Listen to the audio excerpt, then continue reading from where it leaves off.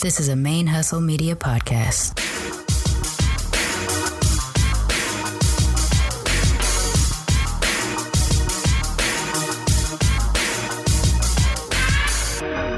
Yo, this is Rashani from the Single Simulcast.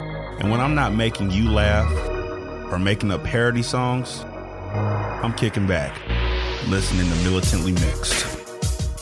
Hey y'all, welcome to Militantly Mixed, the podcast about race and identity from the mixed race perspective. I am your host, Charmaine, aka Mixed Girl Maine, and this is episode 44 of Militantly Mixed. We are closing in on our first year doing the show, which is crazy. It's just, and I think I've said this before in previous episodes, it has both felt like it's flown by and I've been doing this for 100 years. Like, it feels like I've always been doing this, but at the same time, I just started last year, and I can't believe, I don't know.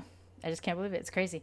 So our anniversary date is July 5th, and as the time I'm recording, we are almost exactly 2 months away for our anniversary.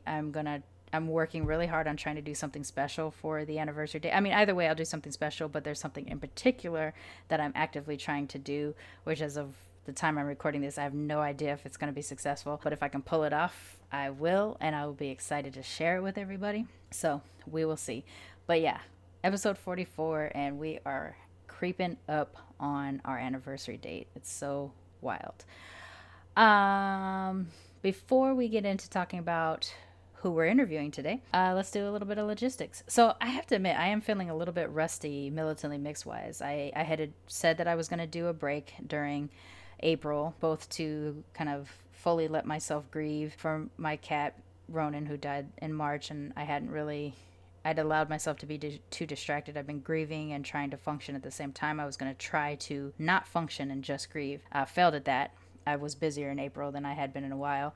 I was trying to not do full intros for the show and just kind of let the show speak for themselves so that I could properly rest during that month. That didn't happen. Also got all bent out of shape and butthurt over last week's episode file being corrupted to the point that I felt defeated by it, and really because of the feeling defeated by it, could not just advance the other episodes, like the episode that you're hearing today. I just couldn't advance it that week because I was just like, ugh. I felt a lot of things had piled up on me by last week. And that partly is to do with the fact that I didn't give myself proper time for self-care. Still haven't figured out what my health issues are. They're just something I'm dealing with right now. Getting fatigued, having a bunch of stuff. So, whatever. I'm just in one of those darker patches while also trying to be super excited and feeling super excited about the podcasting stuff, because the podcasting stuff is really the area that I get the most out of my life. So it's a weird kind of torn, different than I've experienced in other places. It's usually like, life sucks, but there's this one thing I like. And in this case, yeah, there's aspects of my personal life that are really sucking right now, but the podcasting stuff is such a huge offset of positivity that I'm almost uncomfortable that it's that good. I know that makes sense to people. I'm sure it makes sense to people, but it is. It's so awesome. It's so much fun to do this podcasting thing that it is almost uncomfortable to enjoy it that much when I have other things in my life that aren't working out so well. It is whatever. It's a bizarre feeling. So, I might have sounded like a hot mess the last month. I definitely was. I kind of feel like a hot mess today because I'm dealing with something at my job that I'm not happy with. So whatever. Give me a couple weeks. I might bounce back and be my full ass, happy, mixed ass self, or I'll continue to be hot mess for a little while. Who knows? We'll see. But either way, Militantly Mixed is just everything to me. It's something that gives me so much joy. Blurred Comics is another extension of me as a person, where I get to really shine and enjoy myself. Producing Black Radical Queer, I get the same things. And shout out to Black Radical Queer and host Javia Nicole. This show just crossed over into its 10,000, a little bit over actually, or quite a bit over its 10,000th download. And that happened in under 10 months, which is super exciting.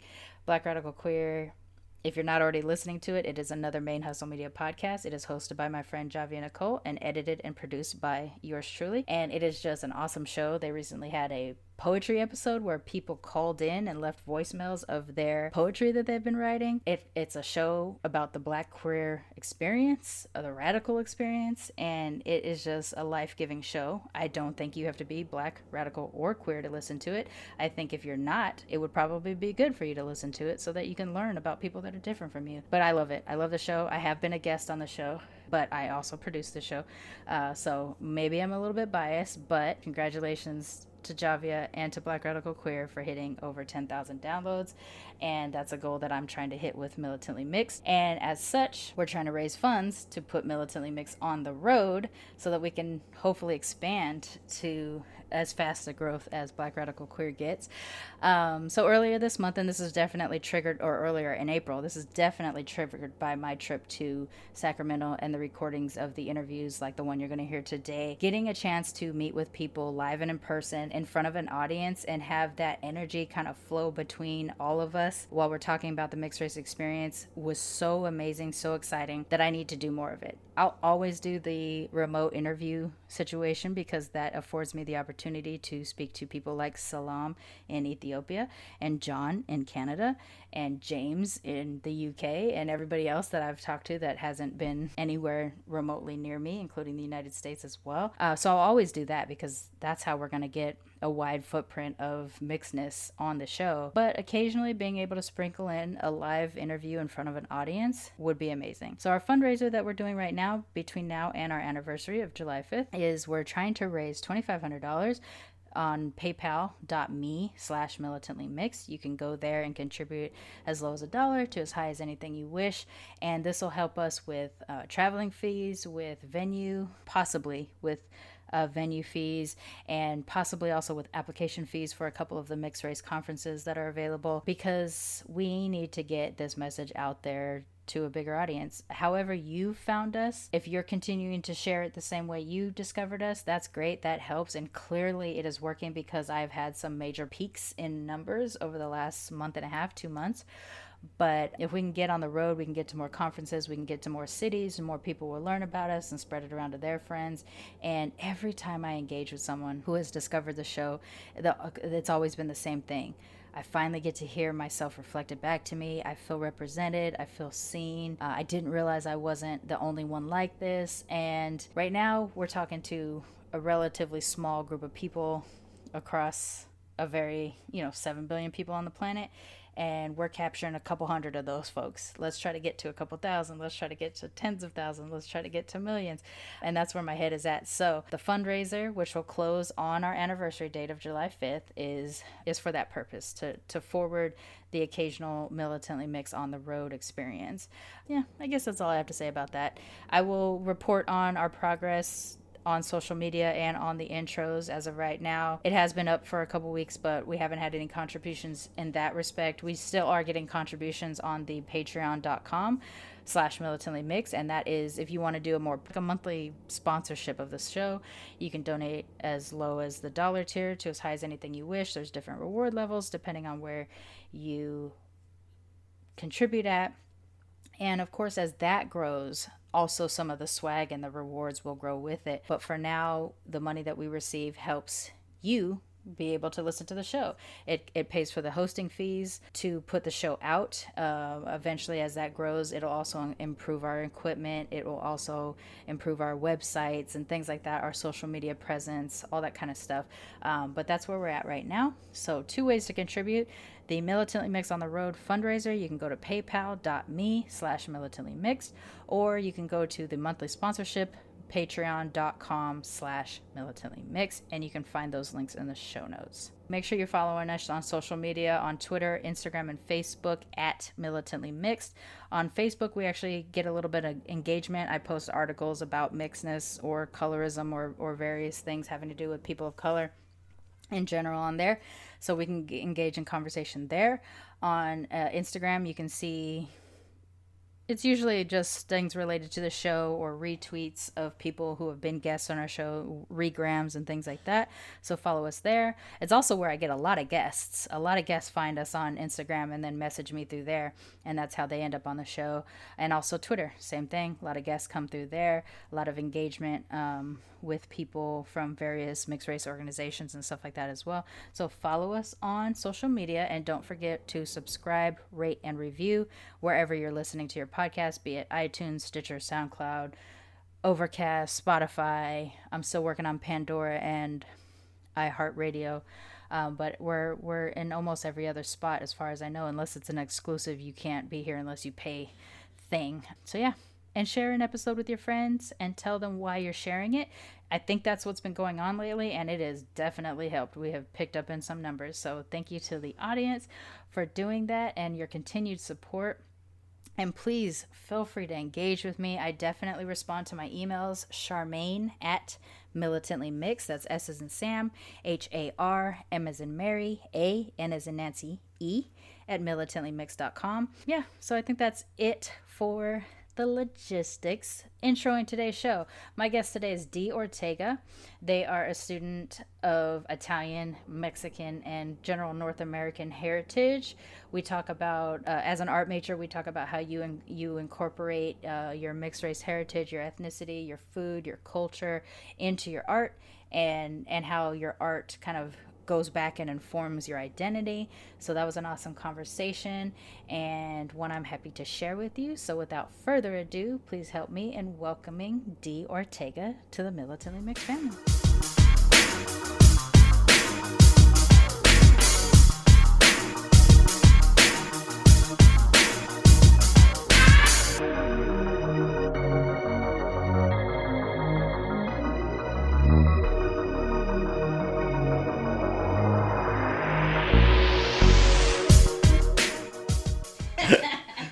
Okay, so in continuing on with my, I guess, chats here with students at Sierra College, I am joined by Dee, another student here. Hi. Dee, why don't you introduce yourself to the audience? Tell them who you are. Okay. I am Dee Ortega. I'm a art history major here at Sierra College.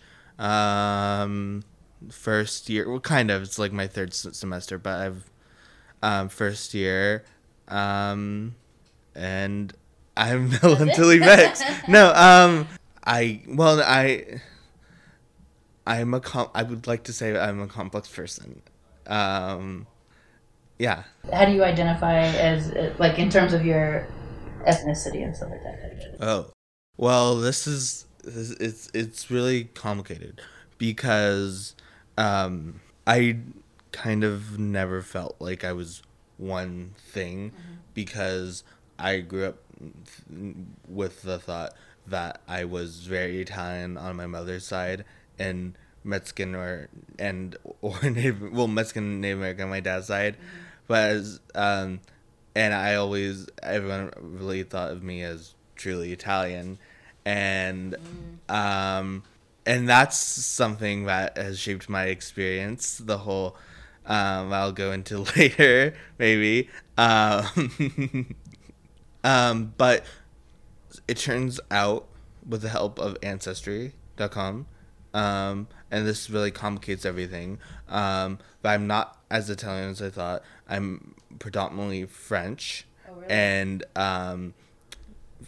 then there's Italian, but French and indigenous North American, Pueblo.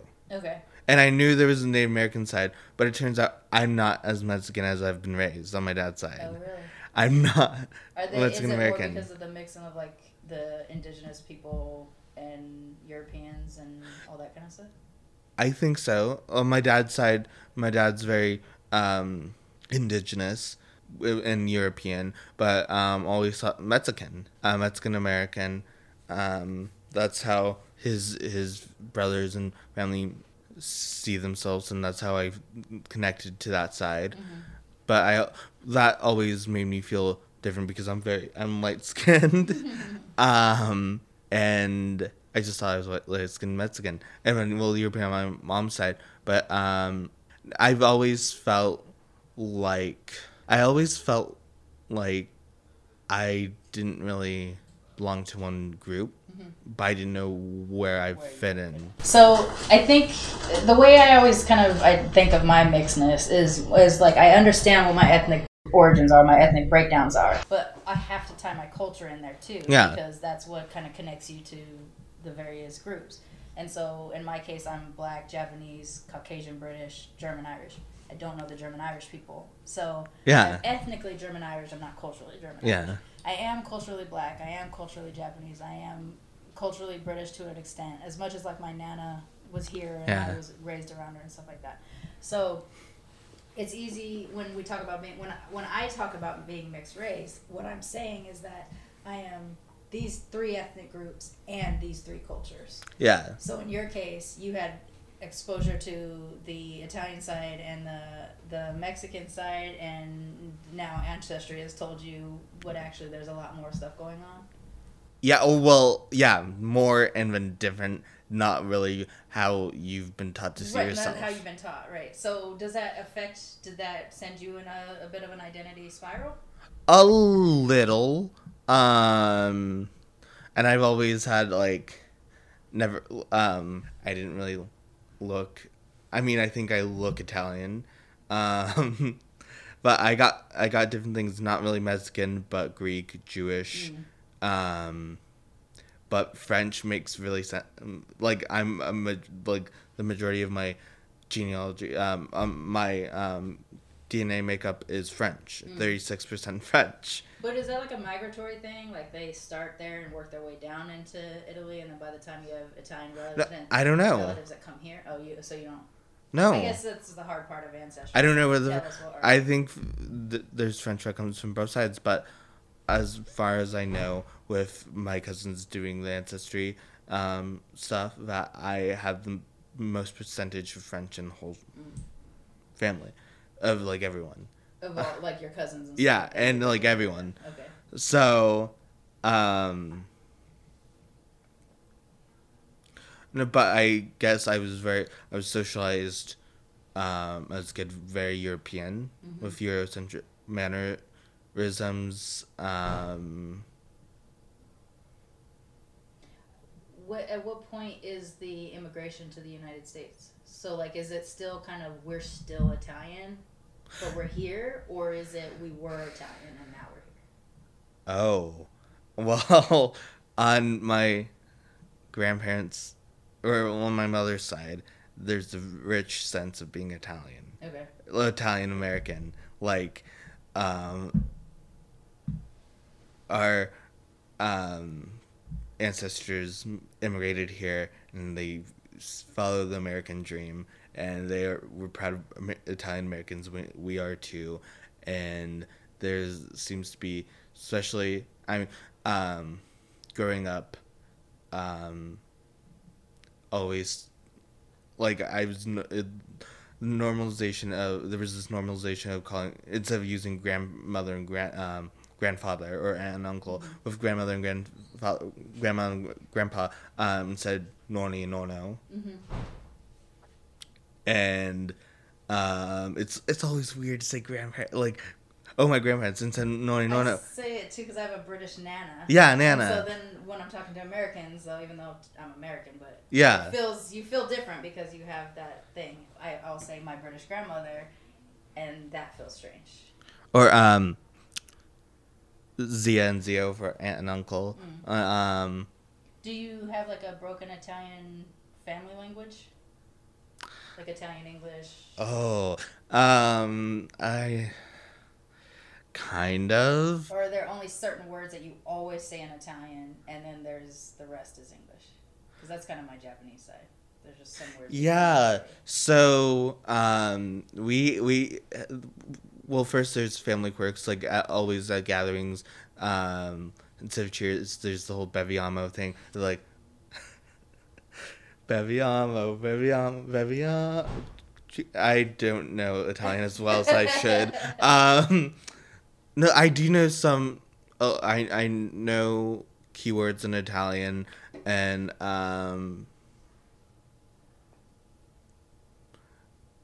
like mezzo, like or Is that like it's okay? It's not good. It's not bad. Yeah, or no, I sometimes my nonna will talk to us in Italian and we'll try to have to pick it up. Like, oh, this is how I should respond, I think. Oh yeah, no. There actually, as I think about it, there was a lot of use of broken Italian. I just don't think I know enough Italian to start going into this. So you don't. Yeah. So you didn't pick up. I did, as much as you, or you probably knew more as a kid than you do right now because. but I'm just not fluent in Italian. That's what, like, I can't say this means that because. Right. I mean, like for me, there's some words I learned in Japanese first because I lived at my grandma's house, and then once I had to learn the English version of it, like left and right. I can't do left and right unless I think about it in Japanese first. Yeah. Because if I have to do left and right, I have to hold my hands up and do the whole, this is an L, so this means left. But if I think about turning left or right, I think about it in Japanese first. Because that was just how I did it. And I can pick up a lot more Japanese. I can understand a lot more than I can speak. Yeah. But if they speak a certain speed, you've lost me. I don't know. I can't keep it up. But I'm noticing that it's fading because I'm not around my Japanese family as much as I used to be. So it's starting to fade. And then watching anime, I now have to read the subtitles more often than just listening to it. That kind of stuff. Like, that kind of happens with time. So when you were a kid, you had your grandparents around, and so you had it sort of circulating your head more often, but now as an adult, you kind of, it's just not as present. Not as present. What about on the Mexican side? Oh boy. Well, the thing is, it seems that we're connecting more with them now, making spending holidays and doing stuff with that side more and more. Mm-hmm. So in childhood, they were there, they're always there, but now it feels like my dad's side is becoming closer to me, which is really nice, because I always wanted a connection to it, and I have, in weird ways, I do still think of myself as part of this community, even though, which is weird. The whole ancestry thing, I didn't have like a major, like, when people think of identity crisis, but it really shook me to think about why do I still feel Mexican American if I'm not. Well, I think that's where the culture stuff comes from. Yeah. It's like ethnically you may be all these things, but culturally you're going to stay these things. Yeah. So it makes sense to me that you identify still, or wanting to still continue to identify that. Even as it starts to slip away from you a little bit in percentages, the percentages will mess you up. Because for me, being technically half white because both of my parents were half white. Yeah. I don't identify as white or half white because I don't have exposure to that side. So it's, I'm of those things, but I'm not culturally those things. It's really hard to adapt to. But I'm very much culturally black and Japanese. And so it's easier, I find, to just tell people I'm half black and half Japanese so I don't have to fill in all these blanks in a regular conversation. Not, on the recording I'm going to get into all of it, but like in a regular conversation, I just want to be able to say I'm black and Japanese, and then they understand those are my cultures. But I was terrified going into my ancestry search because I didn't want to find out that I was going to be, because technically I should at least be 25% because my dad was black. I was afraid I was going to find out, like, how am I going to feel if I find out I'm 13% black? Or how am I going to feel if I find out I'm 9%? And 9 was the point in which I thought I would be into full chaos. Like, full, like, identity crisis. My world is going to fall apart, you know? Who am I? Yeah, then it would definitely be a who am I, because I grew up around black people. My dad is black. All my family is black on my dad's side. So all these people that I grew up around, am I no longer a part of because I happen to be, because also with black side there's all the colonial rape and there's all this other stuff, and so you're just like, what happened to my people? I don't know.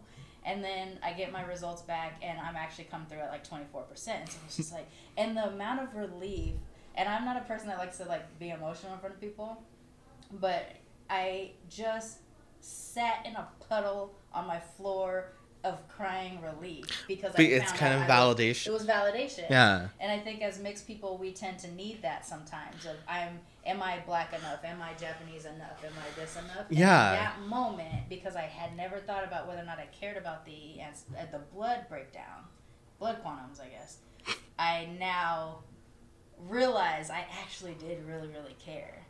And so I got my validation. I'm still 24% black. And even though I knew there was definitely whiteness on my black side because my great grandmother could pass in 1850 she could pass for white. In 1970s we could tell she was a light-skinned black woman. You know, depending on the time and the culture and stuff like that. So I think with you, what you're saying is like, I don't think it's weird for you to say I still identify with my Italian side and my Mexican side, because I think you were raised at least with access to that. So that makes sense to me. You don't have to feel bad about that, I think. I just feel like, even though those are very ingrained parts of me, I feel like I didn't belong in one group necessarily. Even though for the longest, like, my mother's side was very big in my life. Mm-hmm. I am myself first, and I feel like, I know, it's just the sense of validation is very like necessary, and I don't know, it's hard to get that. So I'm just learning to be myself first and try to make my own identity. Right. And when you think about your own identity, which obviously shifts a million times in your life, how do you see yourself first? What pops into your head? An artist. Yeah. Okay. Yeah. No. No. Seriously. A lot of. I mean, I work heavily in art. I'm art history major. I've been an artist as long as I can remember. I'm trying to get my foot in the door of the art world. Mm-hmm. And when I think of building one's identity, I think, I mean, that is a part of more contemporary art, and using the identity as basis of politics is a very artistic endeavor. And so you have a social justice element to your art? Yeah, and when maybe it's not as out there as other social justice art, I try. What I want to do as a person is to spread love and spread the thought of everyday life and mundanity as beautiful and important, and try to make a semi-universal just message, you know? And I think that can be very political. It can, because it's all about rethinking the world and rehashing and trying to propose a future where we can move past our very binary thoughts of the world, and kind of see past materialism and see past structures and just see things that face value, see the world and try to see the world with curiosity and wonder, and just try to better ourselves. Yeah. I think as a person, one of my duties, I mean, I try my best to be an activist and educate myself and advocate for other people. Human rights and social justice and activism are things that I am very conscious and adamant about. And as an artist, I think that's my avenue for talking about these things. And do you work through stuff you're dealing with emotionally through your art as well? I think so. When I make images of people, which I often do, I never really do people around me, but a lot of people, there was a point where I was drawing faces and people saw my face in that, but Oh, okay. So you are inserting your face in. not purposely. Just- I just have, but now I'm just working on abstracting the body and just I don't know, trying to bend expectations. Sorry, I just need to get that out. No, it's fine. This is your space to Yeah. talk about those types of things. So with the as you're kind of learning more about, I guess, your ethnic breakdown and trying to connect it to your culture and your identity, and also politically we've got a lot going on right now. So, Yeah. you know, filtering how you feel about yourself through what the world is allowing for us, whether it's through our race or our gender identity or our sexual identity or our political identity or our belief identity, like all the things that we have. How are you creating safe spaces for yourself? For myself? For yourself, yeah. Oh. For myself. I don't know. Well, I'm just trying to make it so I find my space and my place and find where I fit in and self-growth. Do you feel like you give yourself permission to figure it out? Yeah, of course. I can be very harsh on myself, but not in a bad way. I think, and I know this is going to sound crazy, but self-depreciation can, in small amounts, can help one grow when it's done in a loving way for oneself by oneself. To ground yourself. Yeah. It's all about grounding yourself, and like, oh yeah, there's that BS that I've done, but hey, it's okay. Everyone is human, and I am human, and it's okay. And I try to be as sincere and open and tender as I can be, and I think that is a key to growth and creating a safe space around you is being sincere and being vulnerable. I think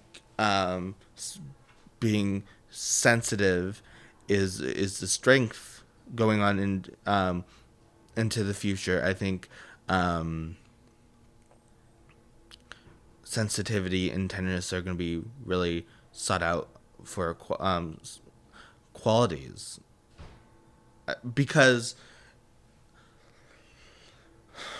we are in a time where we are trying to ease toxic masculinity and toxic gender roles, and I think opening up to one's mental health or one's sensitivity is a step into ridding oneself of the toxic gender roles that they were taught to fulfill, and that's going to make interpersonal relationships really better. And I mean, if I do that, that will create a better space around me, and then that would hopefully help others do the same. Not tell them that they should do that, but right. So you're seeking safe spaces, but you're also making room for yourself to create spaces. Yeah, creating space. It's all about. I mean, that's how we get spaces in the first place. There has to be a moment where you have to initiate it. Right. So one thing that comes up on the show quite a bit, because we are mixed race and there's not a whole lot of mixed race representation mixed race representation that's created by us. Yeah. There is mixed race representation out there, but you can always read it as a mixed person. You can always read it as someone who doesn't know created that. Yeah. Know? Or maybe if they did know, they have a very binary view of it because it's just black and white. Yeah, Mexican, actually, something like that. Okay, there was actually something I did want to talk about that kind of goes in with that. Okay. Being, not knowing where I fit in and knowing that I'm Mexican American of sorts, since childhood, and I think this is because of my father, and I'll explain this after I say it, but, I've had a love for the music of the Smiths and Morrissey, and it, if the listener doesn't know, the Smiths were a band from Manchester, England, from 1982 to 1987, and the lead singer, Morrissey, has, despite lots of controversy, a very big catalog of his own, but there's this stereotype, not stereotype, but there's this cultural phenomena of a lot of the Latinx community, especially Mexican Americans in California, have a love for that music. And it's always been a cultural phenomena that I felt not only part of, but very intrigued by. Like, why is this a thing? And why is it a thing for Mexican Americans in general, or why was it a thing for you? Oh, for Mexican Americans in general, Okay. Like, these just cultural phenomena of Mexican Americans, from what I've been told, in California, and it's this sense of, I mean, his music, messages of it being okay to not fit in or to be radical and sensitive in your own ways, and I don't know, it's just that's been something that made me feel connected to that community. It was like a validation point for Yeah. you, your own identity. Yeah, and it mixed validation by a source that wasn't seeking to represent mixedness or like other accidental accidental, like, oh, this music from England is very popular with Latinx community in Northern California. How did that, like, it's all circumstance, but it happened and it's a thing, and it was, I mean, the music of the Smiths really helped me grow up. And because you have that awkward state as like a sensitive teenage boy where you're like, oh, everything is awkward and I'm getting these feelings of love and depression, and that's how super machismo. but that's how but that music is perfect for a teenage boy like that. Angst-filled music. Angst-filled, self-loathed, but self-love. That always gave me a tie to being Latinx. But we were starting out, well, when we got to this, we were talking about sort of like creating representation for us or whatever, and in some cases it's accidental and it works. It just speaks to us directly, like this Smiths do, so that, and Morrissey as well. Yeah. So that said,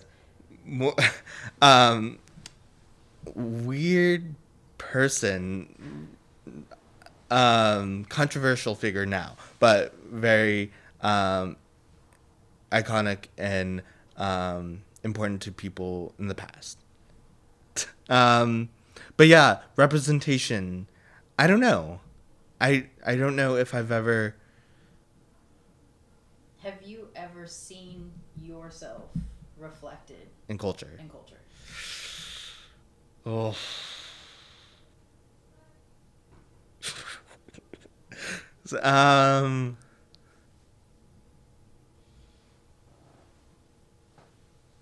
Huh. Doesn't it suck? Yeah. It takes that long for us to get there. I don't know about... I'll share in my case, I have an unusual name, Charmaine. Well, I have an unusual name for someone as pale as me. Charmaine. Yeah. first time. So I never see people who look like me on TV. If there are mixed people, they're black and white, or they're Asian and white, but they're not black, white, and Asian. So I never see people whose faces look like me. But on the Cosby Show, there was a character named Charmaine. Okay. Who over time became a drug addict. That hearing my name was the first time I thought I was being represented. Even though she didn't look like me, I was like, "Oh, that's me on TV." And then she became a crackhead, and then I'm thinking, "Oh shit, I'm a mixed black girl in a hood named Charmaine, and the only other Charmaine I've ever heard of is a crackhead on TV." And that was what I thought was my deal. Like, that's what was gonna happen, right? Like, this is the thing. It takes until I'm 40 years old, and I see Okoye, a character in Black Panther, on screen. Yeah. She doesn't look like me. She's dark skinned, she's got a bald head, but she's a warrior, and she is loyal to a fault, even if it gets her in a bad space. That was the very first time I saw myself properly represented on TV, even though she didn't look like me. She was a version of me. So sometimes it's not an exact representation, but sometimes there's a nugget that you can latch onto. And I guess you kind of latched on to the nuggets that were being dropped by the Smiths and Morrissey. Yeah. Have you seen anything else that validates who yeah. Not like visually, as in, oh, that person looks like me. Except for Alfred Molina. I can see it. yeah. I've been told, and it was like, and then there's that pop, like face, like, take a selfie and it matches you with celebrity face. Mm. And I got a couple Alfred Molinas, but I also got Kumail Nanjiani, and I'm like, a lot of time, and it was strong. I'm like, do I really look like? I mean, I love Kumail Nanjiani, great comedian, and actually, a lot of representation that I have got, like, beginning in high school as a freshman, 2014, I got really into stand-up comedy. Mm-hmm. And I'm still really into stand-up comedy and comedy writing, and that's, other than working in the art world, something I want to pursue. And I got, I felt representation by hearing stand-up comedians like Patton Oswalt just talk about being awkward and nerdish and all and using references, and I just felt like this is something I could. Right. This is me, the experience-wise. But look at how hard we have to work to try to find where we're represented compared to... Because think of any awkward white boy out there who hears Patton Oswalt. Yeah. Instant connection. Full representation. But you're like, this aspect of him... Yeah, this aspect. I can connect to. Or John Mulaney, or... you definitely have a type.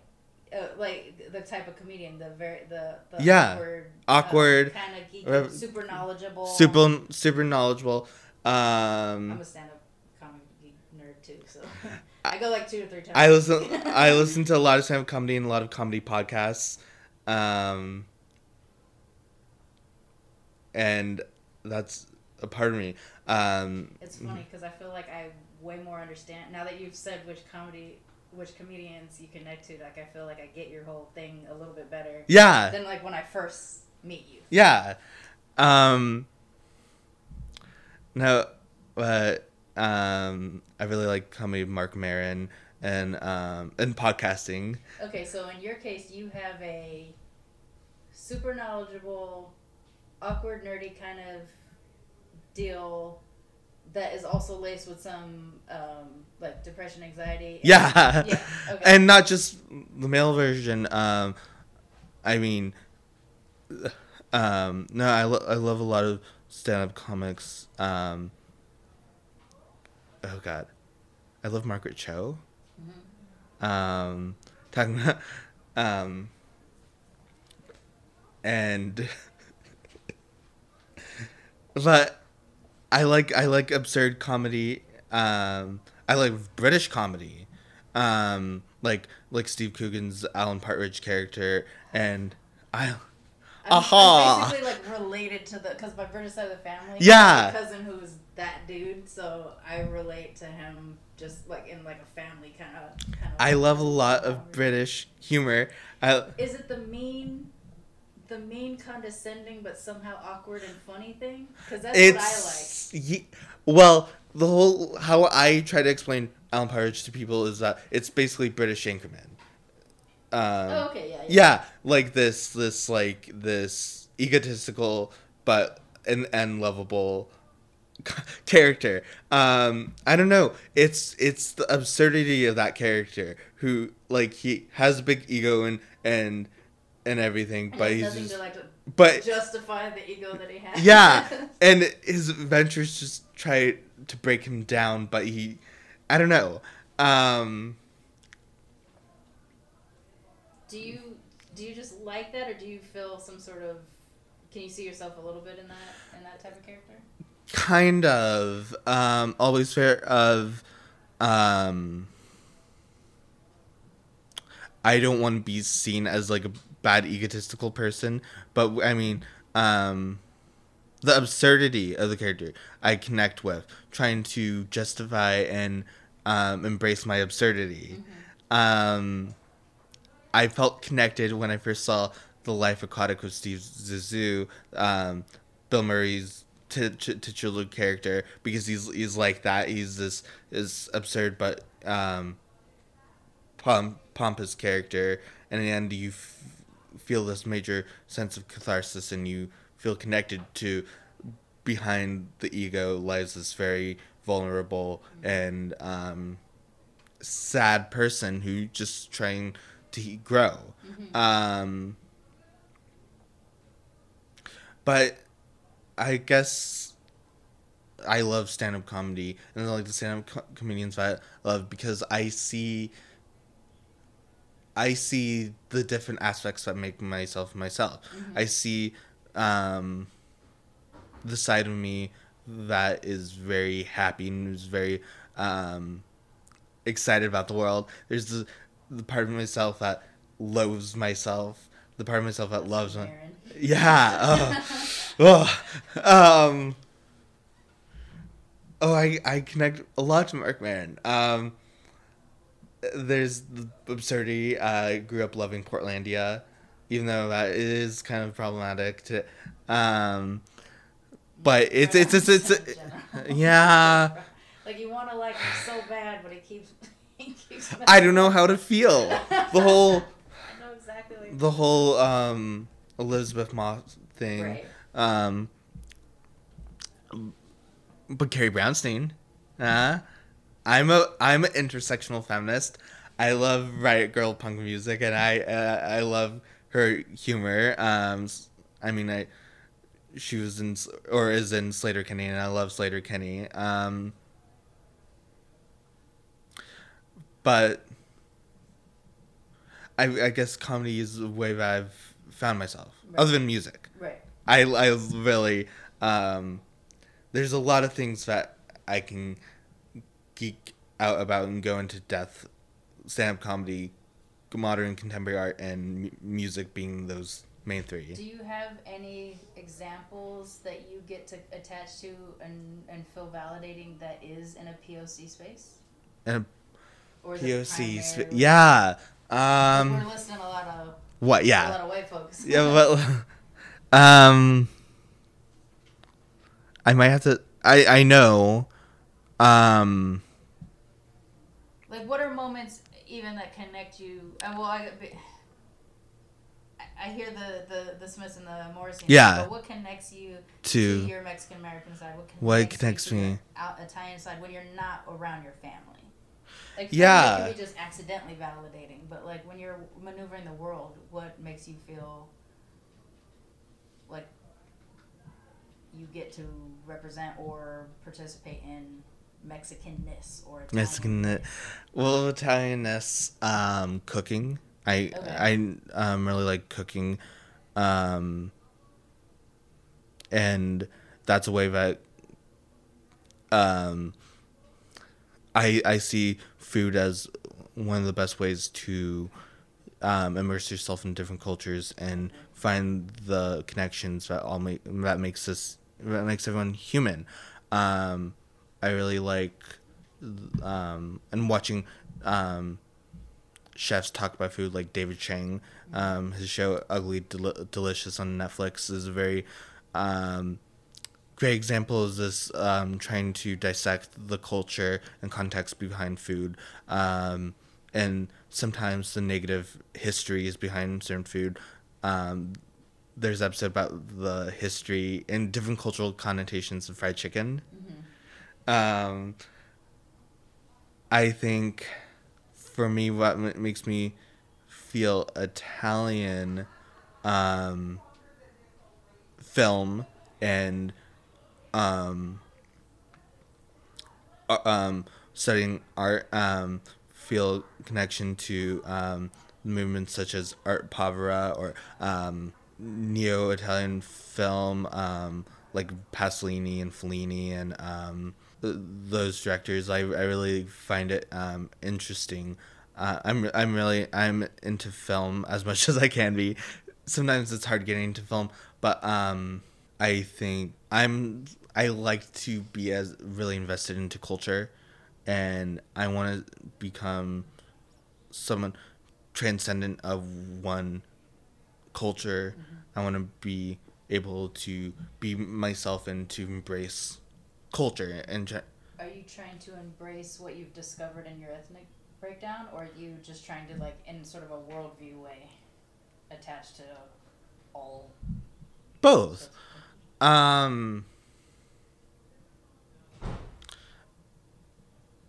And with the ethnic news of being mostly French, I do have a connection to French culture.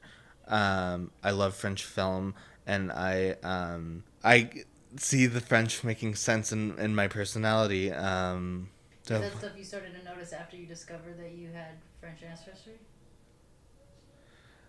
Like all of a sudden something made sense because you saw it, and then you're like, oh, I know that. Feeling connections before and after. And after, yeah. Coffee culture.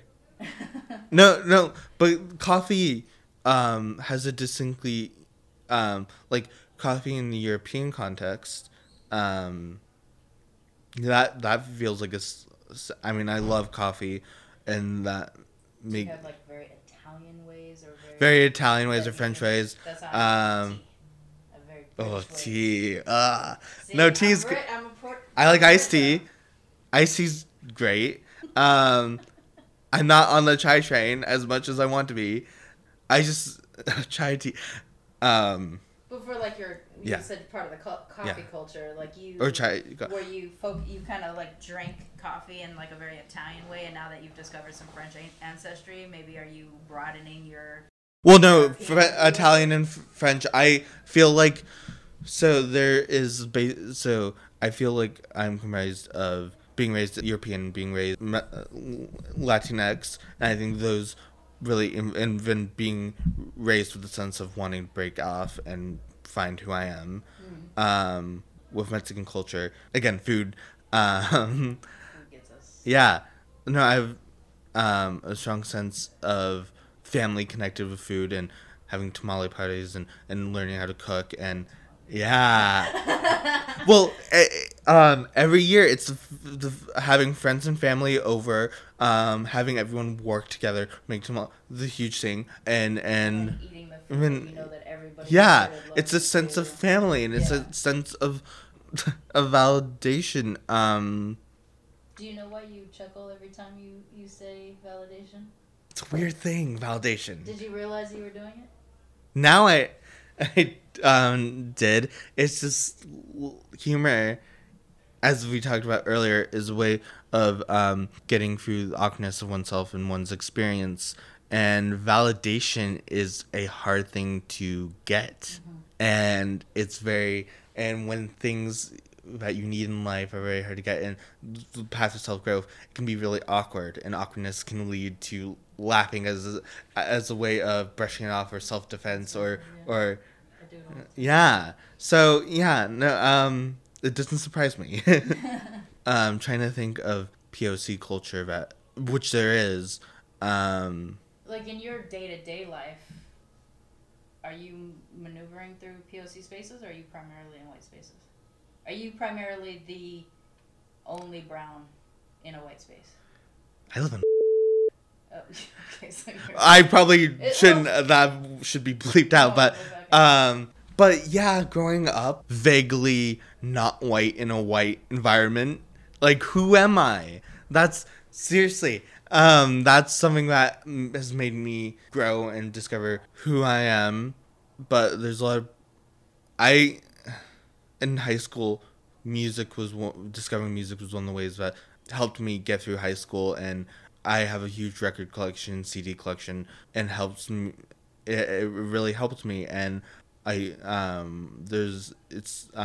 lot of musicians part of that. Prince, who I love with a passion.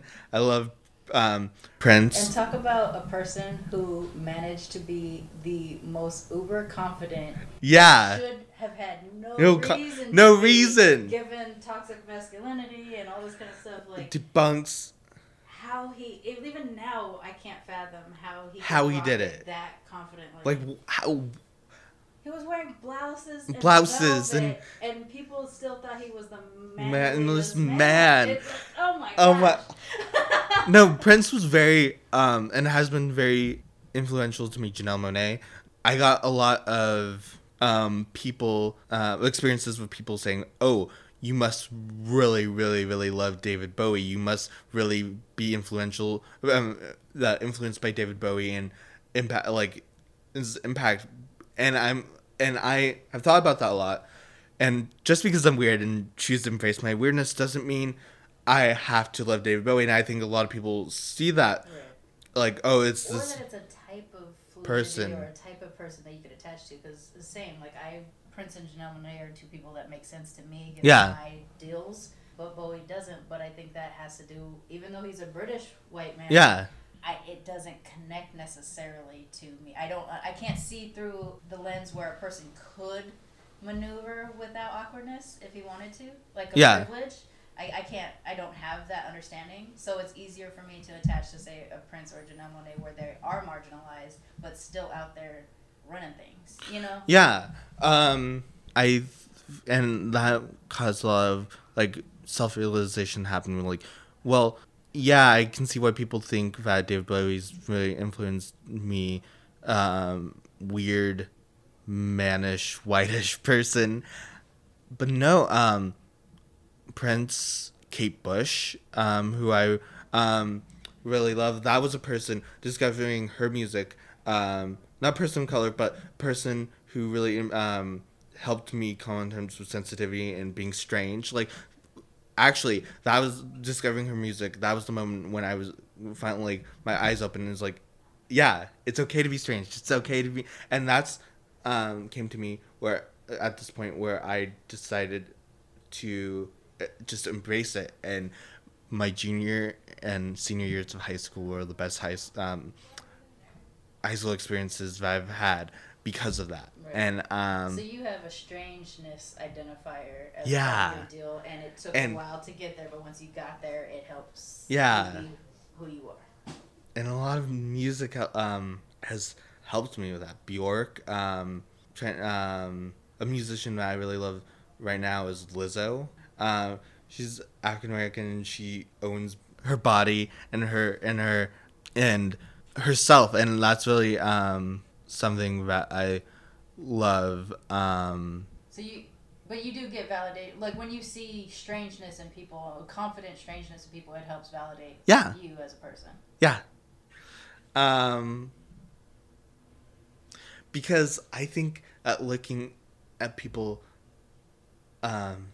finding commonality and strangeness, that starts to topple down barriers, right? And starts to make you connect to people despite upbringing, ethnicity, race, gender, sexuality, and I think I think it might be a good way at looking at the world. So a lot of culture, despite of origin, has impacted who I am, and coming at terms of not really finding validation in one set culture or my upbringing in general, I think strangeness is giving me the validation I need. That's cool. Well, we are coming to the end of our recording, so I do like to end every show with this question. Okay. Even as you're searching for your identity, because you're at the age where you're going to be changing from time to time or whatever, what do you love most about being mixed race? The complexity. You know, I really am grateful for even the struggles of figuring out who I am. I am grateful for the complexity it's given to my experience and learning to grow. And I love myself for that. I love being able to set roots in many different cultures, and instead of becoming a person in one culture and that culture is all I am. That's awesome. Thank you so much for sharing. Thank you. And I hope that it felt good and it wasn't too uncomfortably awkward, but like good. Yeah. Now let me plug in my church. No, I'm joking. I heard that part. No, that was it. Yeah, no. Secular humanism, we meet every Wednesday. Wherever you are, just go outside, lay in the grass, and let the earth consume you. Maybe have a Kurt Vonnegut book on your chest, and just think about what makes you human. That's awesome. Thank you for that.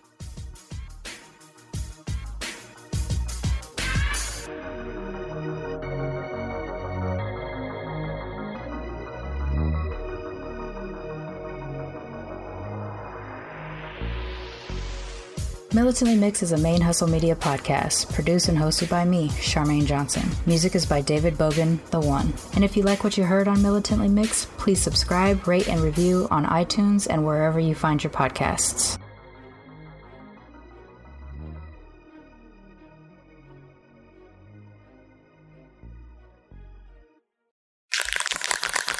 Main Hustle Media. Turn your side hustle into your main hustle.